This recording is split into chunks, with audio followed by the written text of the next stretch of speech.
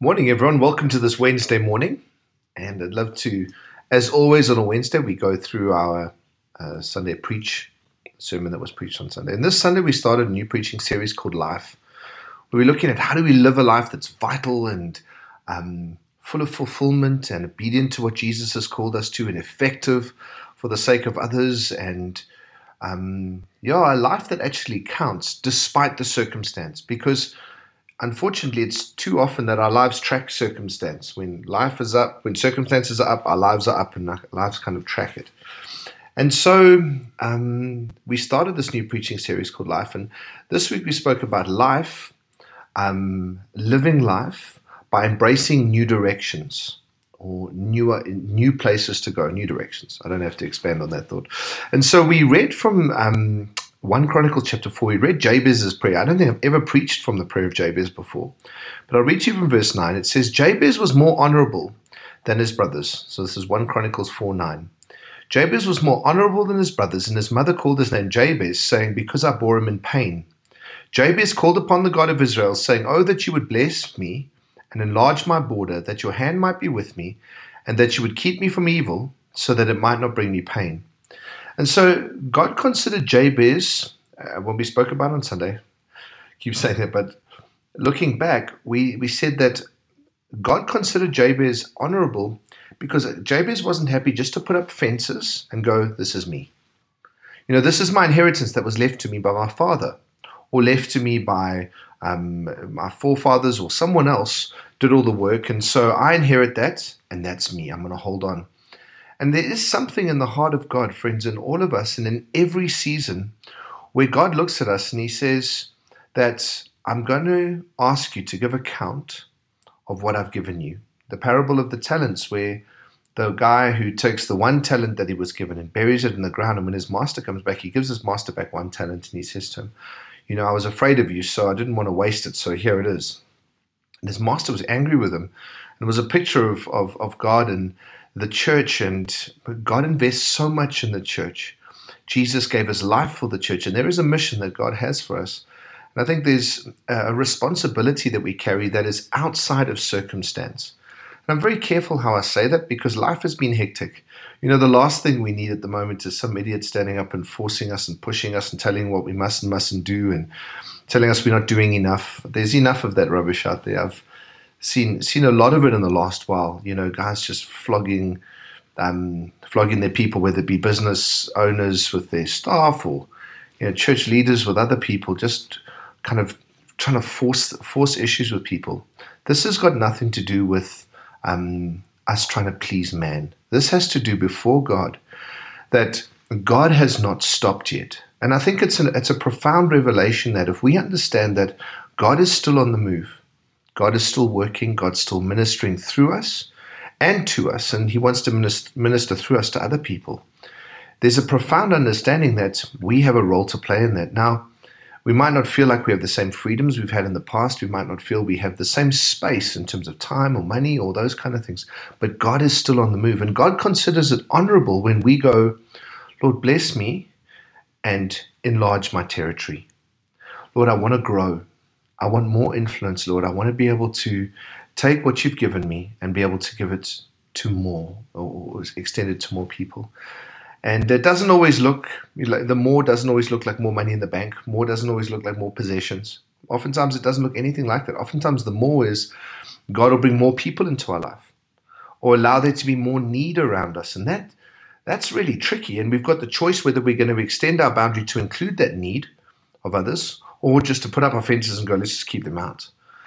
And we said on Sunday, one of the things that often has held the church back is this kind of misunderstanding that God says somewhere in the Bible that he'll never give us more than we can handle. And that's 100% not true. The Bible says that he won't tempt us with sin beyond what we can bear, and he'll always provide a way out, 100%. But time and time again throughout Scripture, God always takes us beyond ourselves, beyond what we can bear. All the time.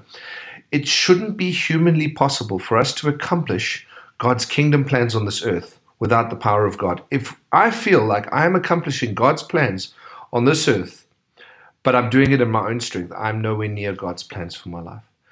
And I've come to see that, friends, that one of the things that's been so tricky about the season is we've had to lean on God so much. I need grace, I need patience, I need understanding, all these kind of things, which I think in the peaceful season, I don't feel like I need to lean on Him so much. And so I'm a little bit more self-sufficient. And so one of the side effects of the world being in the chaos that it's in at the moment and some of the stuff that's been going on in the country is that we're more aware of prayer and we're more aware of leaning on God. And some of us are more frightened and some of us are feeling more disconnected. And I think the answer here is that and God really, and the positive, if I can say this, and I'm not saying that this is a great season by a long shot, but the positive is God's wanting us to come to Him. He wants us to receive from Him. And He wants us to be able to go out and accomplish what He's called us to do. He wants us to live honorable lives. And we finished off just talking about in the book of Psalms, we've read it, you probably said it at school a 1,000 times, but Psalm 23 says, "The Lord is my shepherd, I shall not want." It starts off there, He leads me to sound green pastures, He restores my soul, and I'm like, oh Lord, thank you, that's me. But then He says, even though I walk through the valley of the shadow of death. And so there's this, okay, it's not just God's with me, and He loves me and He makes me lie down, but also the valley of the shadow of death is real. And friends, many of us have felt in this season with COVID and all these kind of things that we've walked through the valley of the shadow of death. Some of us have had incredibly close experiences. Some of us have lost loved ones. He says, "You prepare a table for me in the presence of my enemies." And some of us have felt persecuted. Some of us have opened our mouths, whether wisely or unwisely, and we felt persecuted and stuff's gone on and we feel like there's enemies around. And then it finishes off, Psalm 23, "Surely goodness and mercy will follow me all the days of my life, and I will live in the house of the Lord forever." And I think that's the key here, friends, with this thing. God is both the one, and we said this on Sunday, God is both the one who leads us into the desert, but also sustains us in the desert. He's the one who leads us into the storm, but then protects us in the storm. And we have to understand that His plans are higher than ours, His ways are more than ours, and we can't be these fair weather Christians that when everything's going peachy, I give God lip service and whatever, but I'm not truly relying on Him. But also, we can't be those that just rely on God in the tough season, on the other side, where I'm just relying on God in the tough season. And, when things are going bad in the country, everyone's praying, we're having these prayer meetings. Then when everything's peaceful in the country, that we forget how to pray as a church. God wants us to be those that are always pursuing Him. We will dwell in the house of the Lord forever. And friends, forever starts now. And so can I encourage you that the way we live, with our boundaries constantly being extended, with our borders being stretched, it starts off simply by going to God and saying, "Lord, as for today, I'm leaving it in your hands. If you choose to stretch my boundaries today and it's uncomfortable for me, so be it, Lord, whatever you say. Lord, if today you're going to be working in me and I don't necessarily feel the stretch, but for now it's you want to work through me to love others, or you want to consolidate something in my life, that's fine as well. Lord, if I feel like I'm a bit on the shelf and I don't feel like anything's moving, maybe that's the way God's stretching us, by nothing is moving.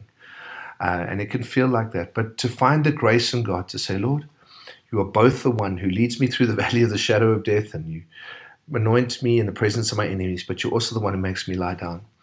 The danger of not following Jesus, friends, is we can become those that always want to lie down in green pastures, and we never accomplish anything, the ends that God has called for us.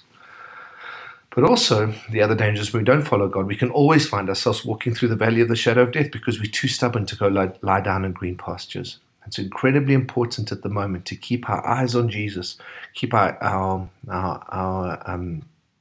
mind and our thinking in the Word of God in this over-information age. Lord, what are you saying to me? And I'm going to give myself, I want your voice to be louder than all the other voices. I'm coming after you, Lord. These new directions that you're calling me, and the stretching of my tent pegs, Lord, stretch me. Because they aren't new directions. If anything, they're the old directions to follow you, Lord, to be with you. So I hope that encourages you, hope that challenges you today. Friends, we cannot afford to be a church that's distant from Jesus, especially not now, but definitely not ever. Can't wait to see you guys on the weekend.